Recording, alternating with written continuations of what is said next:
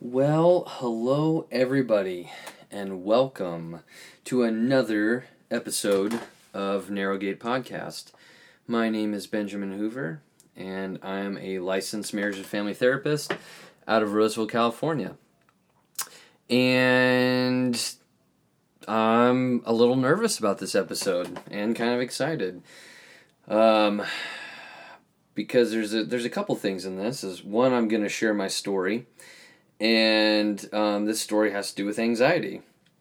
And so I'm still kind of working on the title of this writing piece, and even the title of this podcast episode, I guess. But the what I'd like to call it is anxiety when things get weird. Because in my opinion, the reality is, I think anxiety is weird, and the way the behaviors manifest or get displayed when we feel anxious is kind of fascinating. So I'm sure some of you are aware of some of the anxiety disorders out there. Technically it doesn't fall into an anxiety disorder category, but it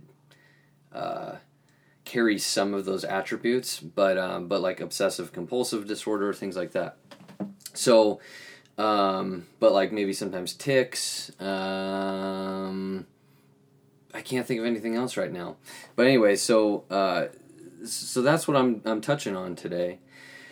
And so it's interesting, right? Because anxiety it's a fascinating emotion to me. It's something that I have felt throughout my life, and the way that it played out in my early childhood was quite interesting. So I kind of hope that in this episode I'd share or maybe give some hope or some understanding to what your anxiety means, or why you have some of these anxious behaviors paired with the anxiety you feel. And, I take this position about feelings, and I'm going to be on this bent for a while regarding feelings, because I think they've been so undervalued, and they've been so shamed and misconstrued, and that in of itself piques my curiosity, because I think, and my theory in that is that emotions carry these powerful messages that tell us about our world, about our relationships, about ourselves, what's going on. It's this very significant reaction to the environment, to healing, to change, things undealt with. So I really want to emphasize and promote the importance of our emotions. And so, because, for me, for the longest time, and I still kind of fall into this, is I would judge these feelings. And yet these feelings were these honest reactions of what was going on. We sometimes hear, at least for those of us maybe in the church, we'll hear things like, don't trust your heart, or, don't follow your emotions or whatnot. But I don't know if I entirely agree with that. I think that our emotions are teaching us something, and I think we do need to follow them. Sometimes we end up following them impulsively, but I think, I don't know, I think if we really listen to them, they're guiding us to places that we need to look at, that they're asking us to respond to. So I really wanted to kind of crack open anxiety, and this is more just to get the ball rolling for you. And so when it comes to understanding your own self. So this is my story. This is unique to me. This is what I've come to learn about anxiety. And so it may not be entirely applicable to you, or it may. So I do think that emotions have this universal message really imbued in them. So, but the way they play out and maybe the nuances of the messages could vary here and there. But the point of this is really to get you thinking and listening to that emotional part of yourself. So, because I again, and I'll keep going on this rant, is that I really believe that when we actually feel through and connect to our emotions,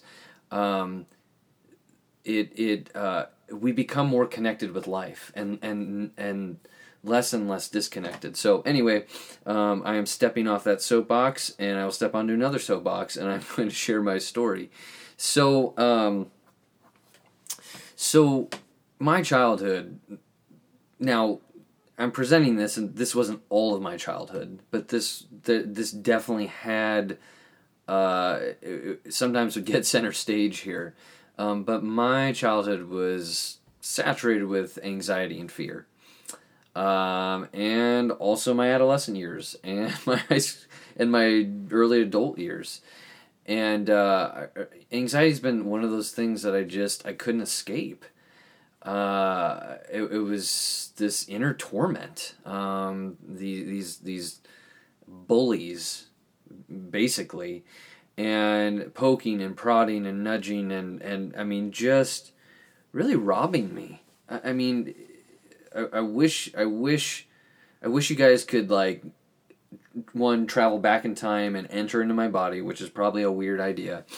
And feel, and maybe some of you listening to this, you get that feeling of a constant anxiety, and but I couldn't escape it. I tried to focus on the good. I would ruminate on the outcomes, even if it wasn't favorable. I was constantly searching for solace from this. Fixating on scenarios, even in later years, trying to do some breathing, and which is fine. I'm not gonna criticize that. I think there's a place for that. I think when the anxiety gets so overwhelming that we actually need to be able to regulate it, so it doesn't get so out of control, because then we can't think about it and why it's there and listen to it. So anyway, but I did many things, and as I got older, I usually resorted to the same stuff of ruminating on the potential outcome of the scenario, or try to focus on the good, and very briefly would I feel some reprieve from the pounding of anxiousness in my body, in my stomach.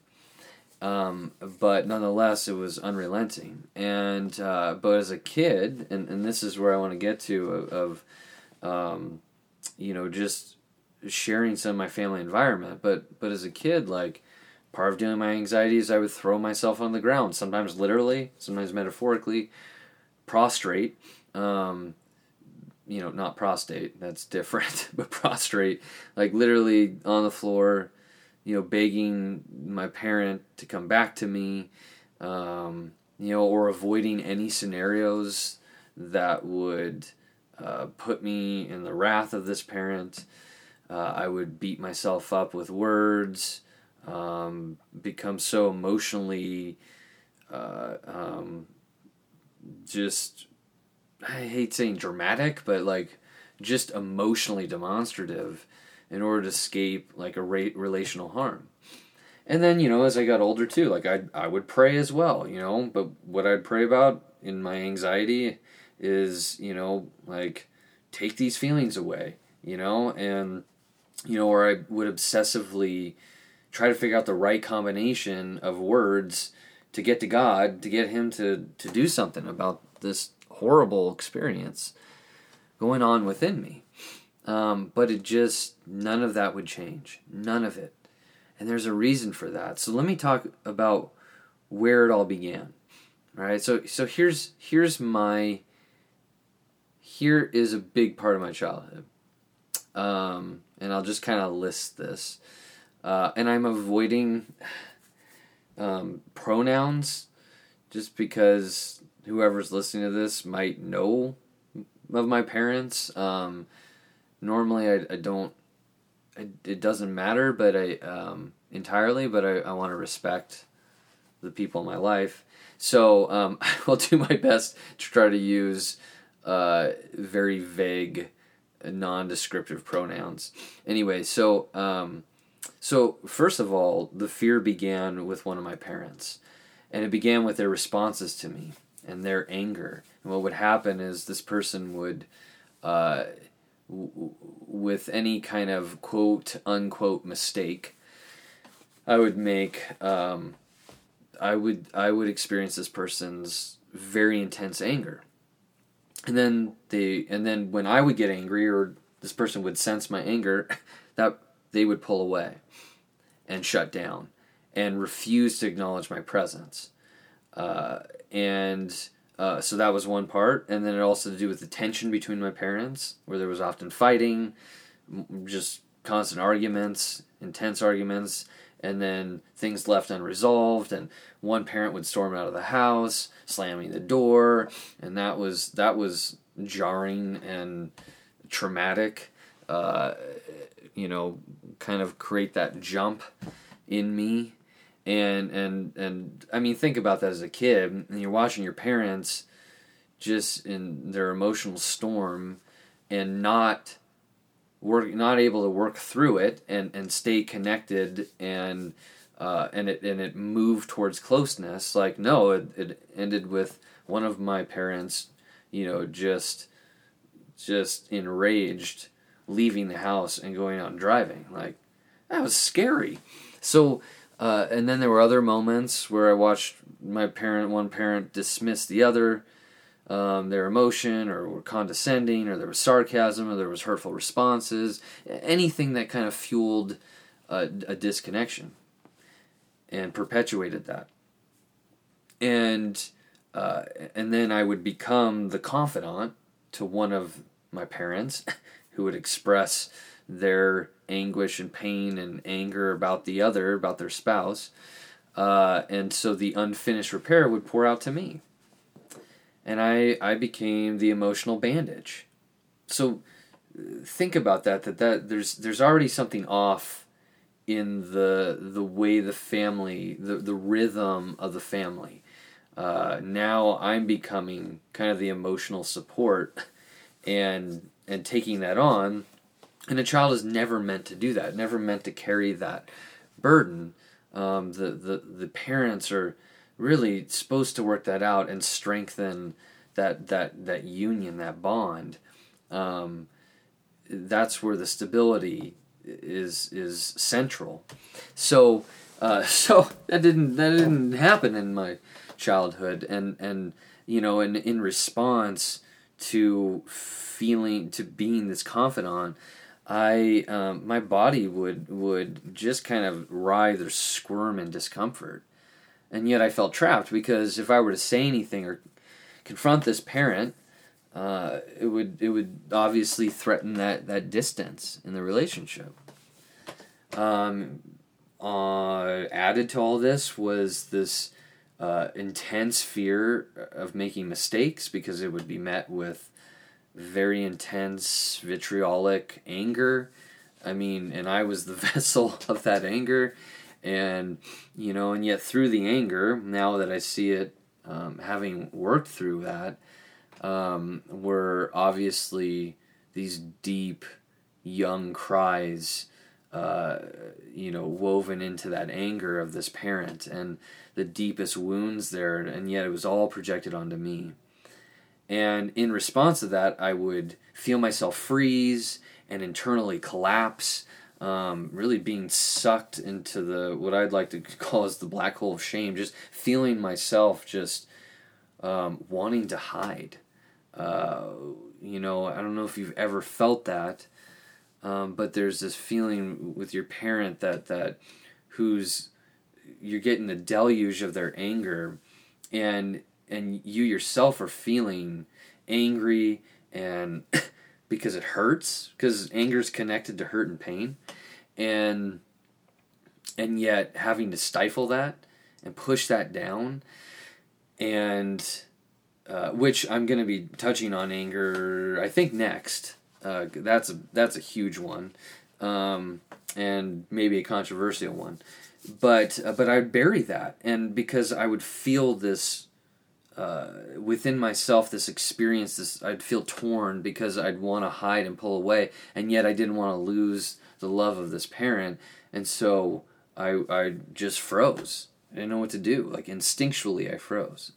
And I remained in this frozen state during those moments and just stuffing down this anger and rage. And so, needless to say, having shared all that with you now, I think it's probably fair to say that these experiences lended to a really strong insecurity within my family.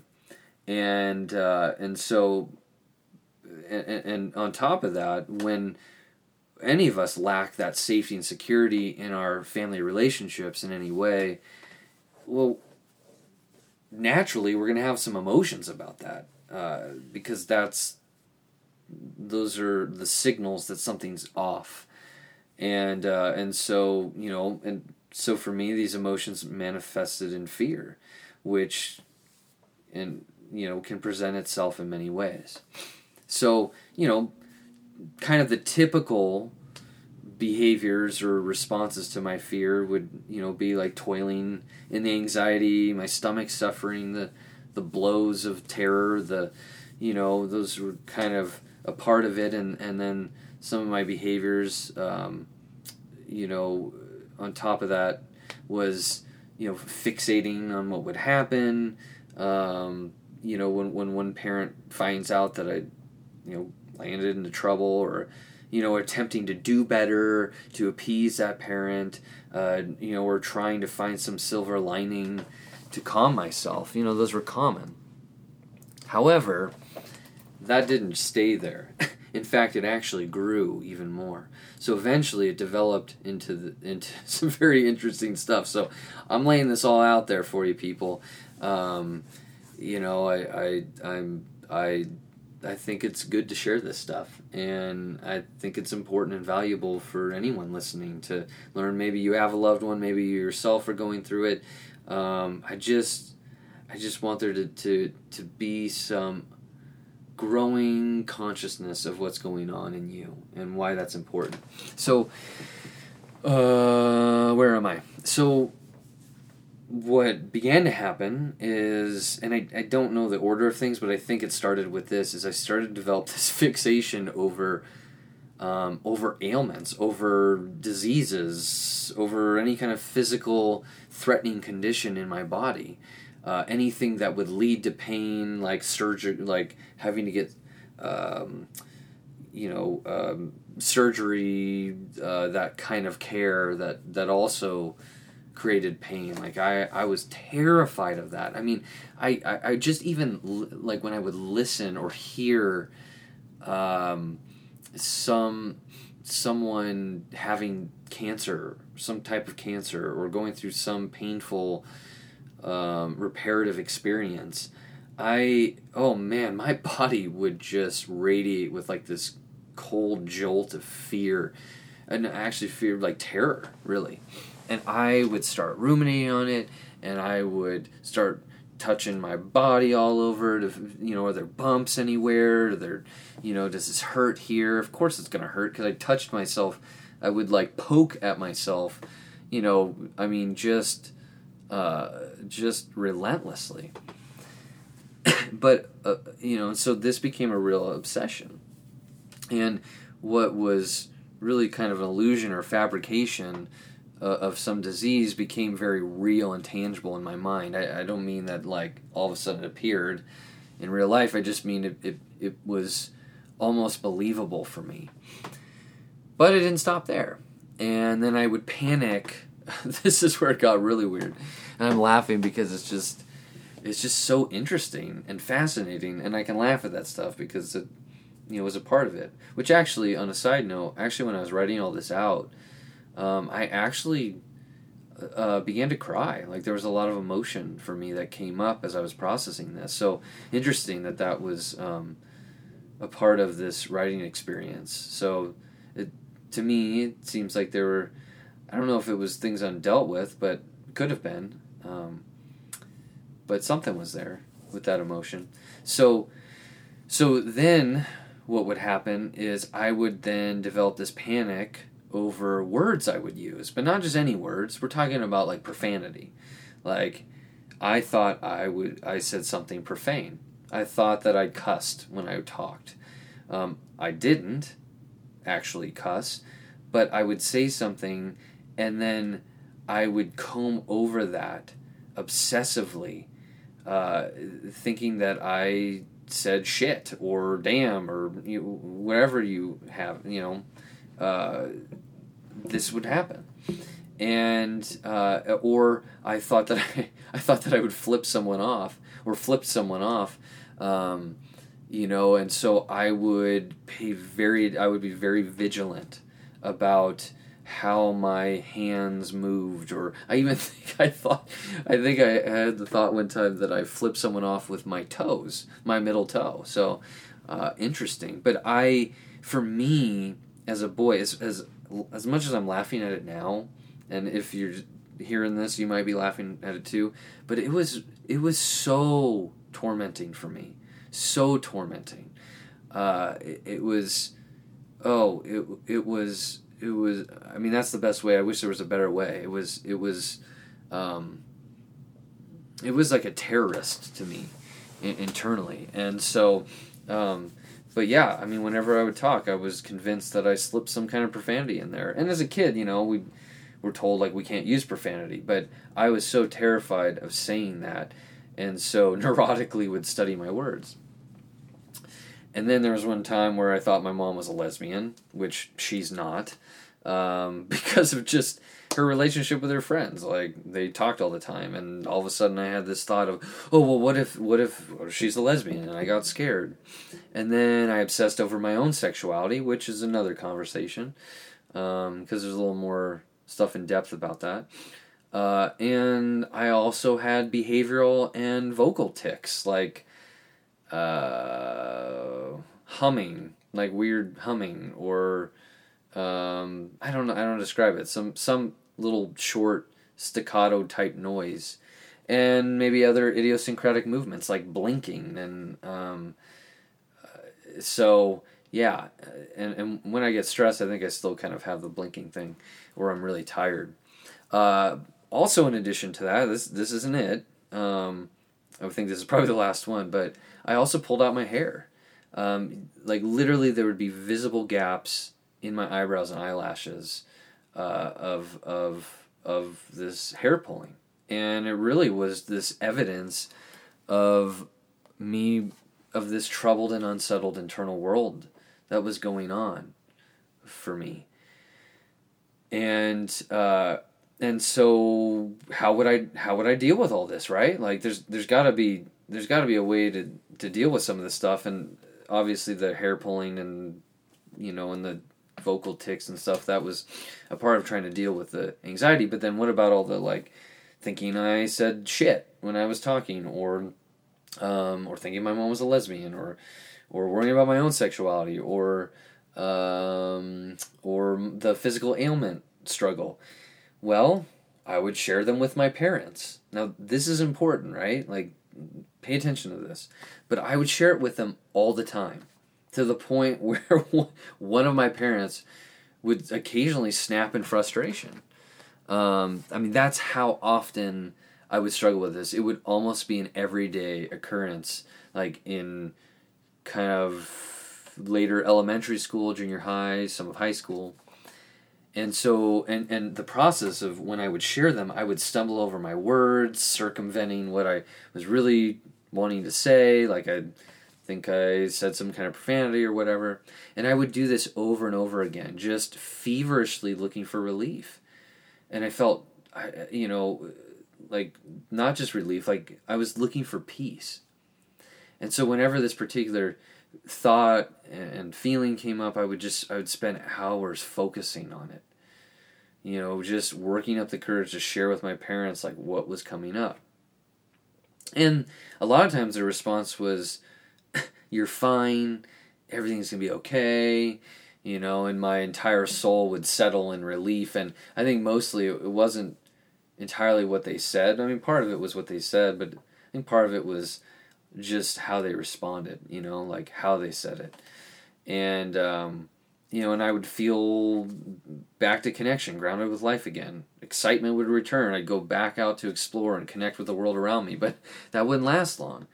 That was the other thing that I just thought about. I would also fixate on satanic things, like not in the sense of like worshiping it, Satan or whatever, getting that ritual, but like literally afraid of coming across that stuff.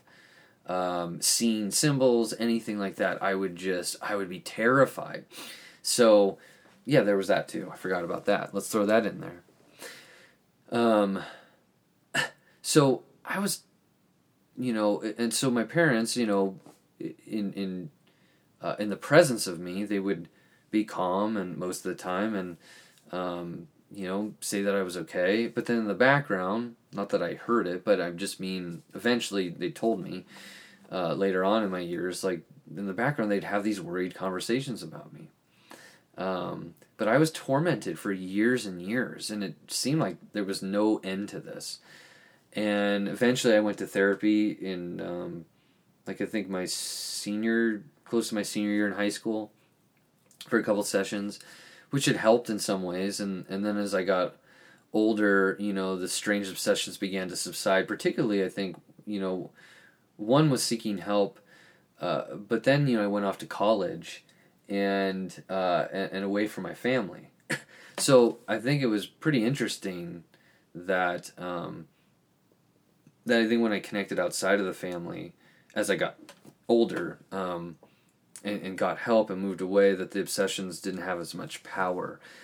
So, so I kind of see that as a possible connection. So, what does this all mean, right? One of the sections of my writing I title that anxiety is that emotional neighbor that just won't leave you alone. It's just constantly knocking, right? And so as I entered into my 30s, and as I became a therapist, I started to learn a lot more about the depths of humanity. And that really, a lot of that deep understanding started with going into the depths of myself, exploring the emotional realm, feeling it, as hard and disquieting as it was. So I entered into my 30s, and so this understanding and awareness started to sharpen and deepen. And I began to realize that my emotions were communicating something, unrelentingly poking at me until I listened. And so, and when I turned towards my feelings, when I turned towards them, and when I turn towards them now, I've found that they actually have led me somewhere, into the truth of my situation, into my circumstance, into the relational connection. There's so much there, but it leads into the reality of what's going on, the truth, the honest experience of what's happening. And so that's why emotions are not just some fabricated thing or whatnot, and about some illusory circumstance. No, they're actually very, very real reactions to what's happening in our world. That's so important to understand.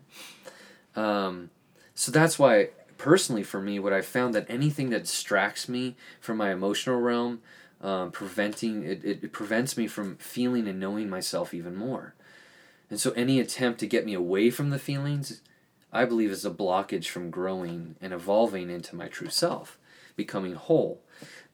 And whether that's trying to change my thinking about something, or trying to distract myself, or only looking at the positive, or praying for the other person when I really hate them, or I'm deeply hurt by them, or, which is basically the same thing, or praying that these feelings would leave, or even attempting to alter my behavior, those are routes that actually lead me away from the feeling.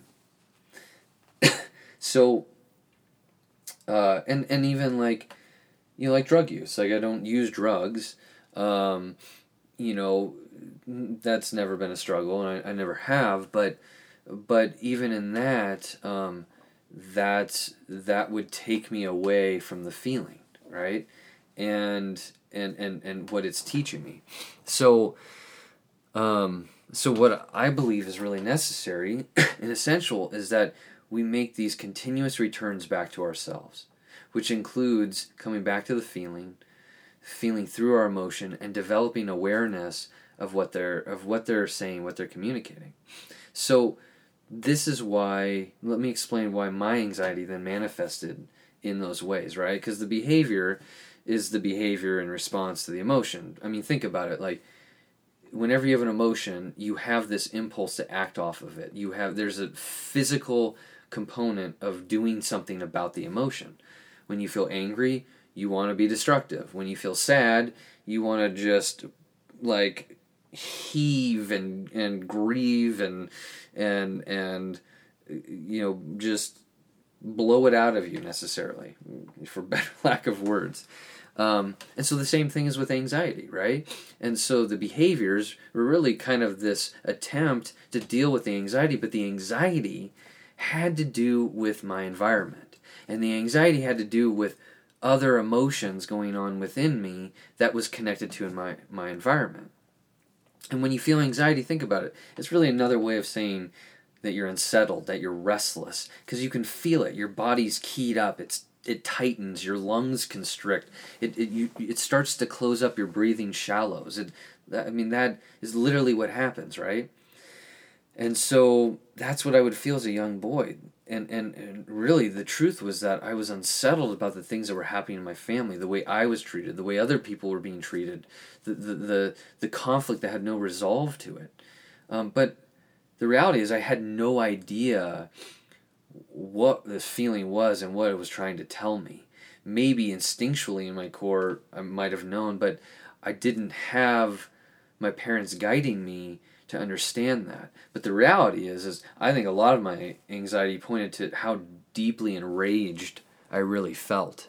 But there's a lack of emotional understanding, which was due to my parents not helping me to understand it, and that's a huge important role of parents, is to help their children learn about their internal world, their emotional self. So the where am I? I'm lost. Hang on. Bear with me. But I lived in this fight or flight state. And the way that it presented myself for me is I would freeze. I would collapse, or I would start complying or begging, or that was my instinctual. So I wouldn't like hit, or I wouldn't run away, at least not with this particular parent. Instead I would freeze when they were when I was in the throes of their anger, and then when they'd pull away, I would just be overcome with the greatest fear and the threat to my existence. Like, it felt destructive, that I would do anything I could to win this person's love back and restore harmony into the relationship. So, so the anxiety behaviors, like the tics, the OCD, the pulling the hair, the weird thinking, all of that was really an expression of relational dissonance. I was trying to say, something is off here. This is wrong, what's happening in the family. A parent that I feared and was terrified of this parent's love, and the unresolved tension and fights between my parents, and another parent who avoided being vulnerable and working through the troubles in their own life and their marriage. I mean, all of that lended to feeling the lack of safety and security within the family. So, in other words, my early experiences were built on rocky ground, and my own sense and awareness and connection to myself was blurred by this constant unsettledness in my family. And so, and I shared that what I did with my anxiety and some of my thoughts, my crazy thoughts, in order to deal with it, I shared with my parents. But why? And that's important, like, to understand is there's a reason for that. So the reason I believe that I share with my parents, one, it was to end the tension and to build connection. What happened is my parents would soften, they would talk about it, right? Even with each other, they would respond with care towards me, and it was to curb this fear inside, but it was really to try to bring and restore harmony. That's what it was. I was crying out that things were off in the family. And this is how I would deal with it. I'd ritualistically talk it out in the hopes that my family would experience reunification. That my dad and mom would come back to loving each other, that I would receive love from my parents, and so I was clearly communicating that something wasn't right in our family.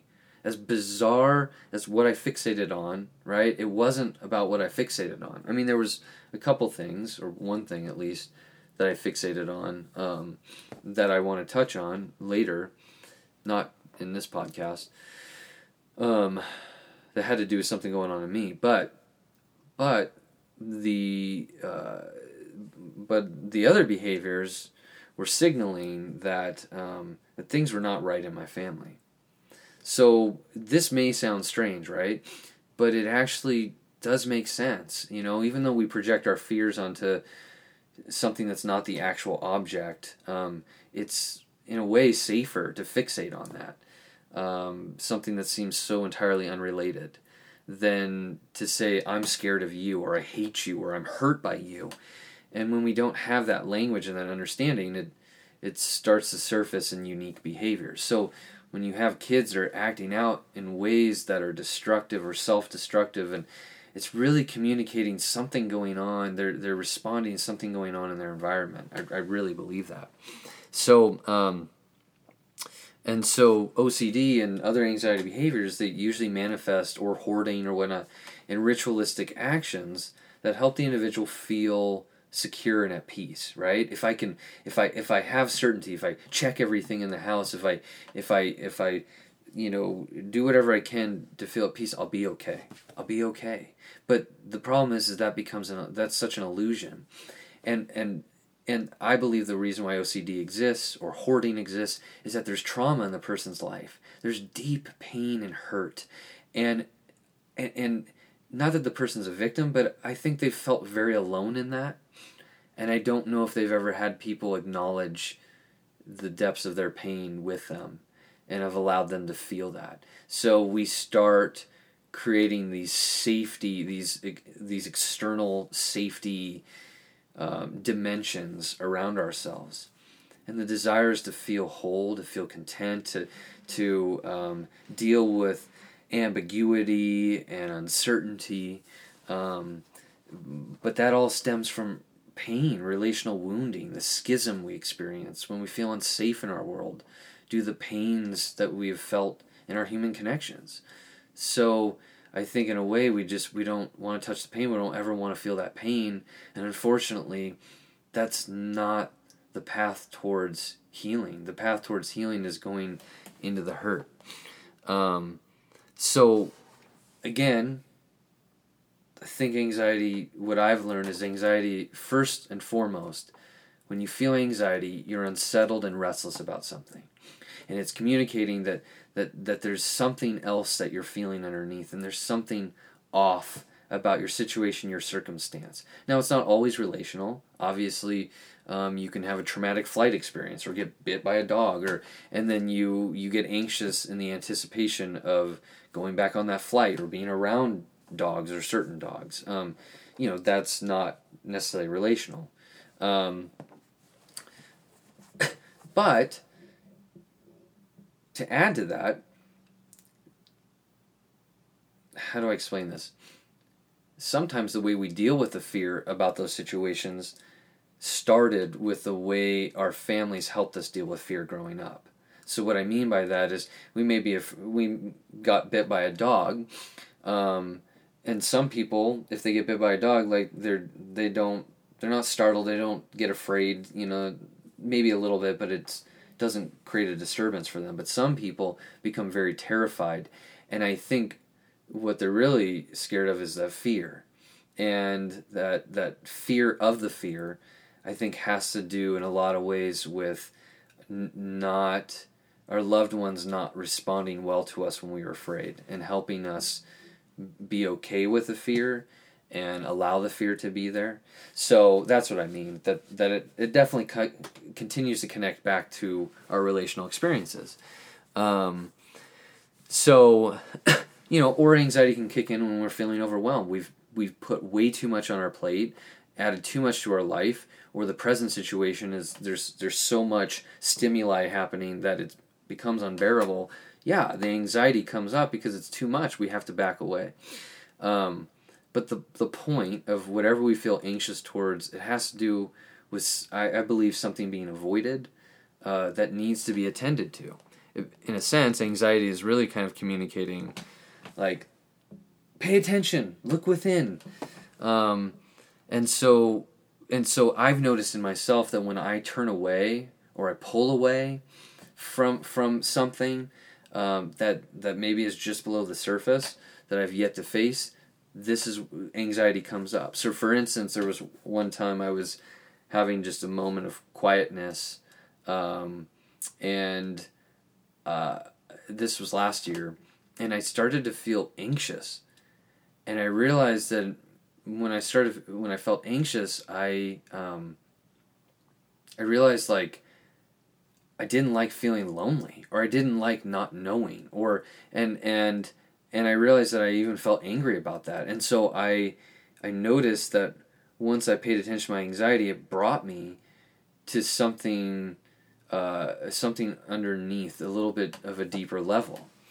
Another experience, there was a couple months ago, I became disappointed, or I felt disappointed over a situation involving a woman I was attracted to, and it didn't work out. And after a phone call, not with her, but just a phone call, I felt really disappointed, and I noticed immediately I started to feel anxious that was paired with this disappointment. And when I noticed the anxiety, shortly after that I realized, oh, I'm really angry. Like, this is beyond anger. Like, I am enraged. And the only thing that made sense to me was, I'm going to go for a drive. And so I went for a drive, and I just, oh my God, I looked like a murderer. Well, not a murderer, but I mean, I was just like a sports fan or something. I was so pissed. And I just let that out until I didn't feel angry anymore. And I noticed that shortly into expressing all that, my anxiety went away. So I've learned that this emotion is drawing me to something else, and that was one of those moments where I realized, oh, I'm really pissed. Another situation I had some conflict with one of my parents. It didn't end well, and I went and spent some time with a friend of mine. But as I was driving there, and then when I was driving back, I felt very unsettled over the lack of repair between us. And I knew deep within me that I had to return. I had to go back. I had to, I had to get back to connecting with this person and share what I was unsettled about. But the more I stayed away, which, in all honesty, I tried to rationalize why I shouldn't go back. But I knew that anxiety was way too strong, that it was communicating to me that I needed to return. I needed to work through this. And it wasn't just for that relationship. It was also for me because, I'm terrified of uncertainty, that comes with conflict, or what the person's going to do, or being vulnerable and intimate. For so long I tried to avoid it. But now, as I'm older, as I've gone through a lot of healing, as I'm more connected to myself, I just, that unsettledness just grows louder and louder until I listen to it. So I want to just communicate that as much as anxiety is this nuisance, because it is a nuisance. It's meant to bother you. It shows itself for a significant reason. Now, that's fine. if you want to do some of the things like deep breathing and, or calming exercises. But I want to present something very different, which is your anxiety is actually telling you to look at something, to face something. I remember working with a client, and he came in, and a younger client, and he was feeling anxious all the time, and he didn't know why. And I tried, as a new therapist in the field, I thought, okay, well, let's do a workbook, which I don't like workbooks. And basically I went against everything that I didn't like, but I had no other tools or understanding of what was going on. And we did some deep breathing. Why don't you try this? And then it was one of our last sessions, or the last session.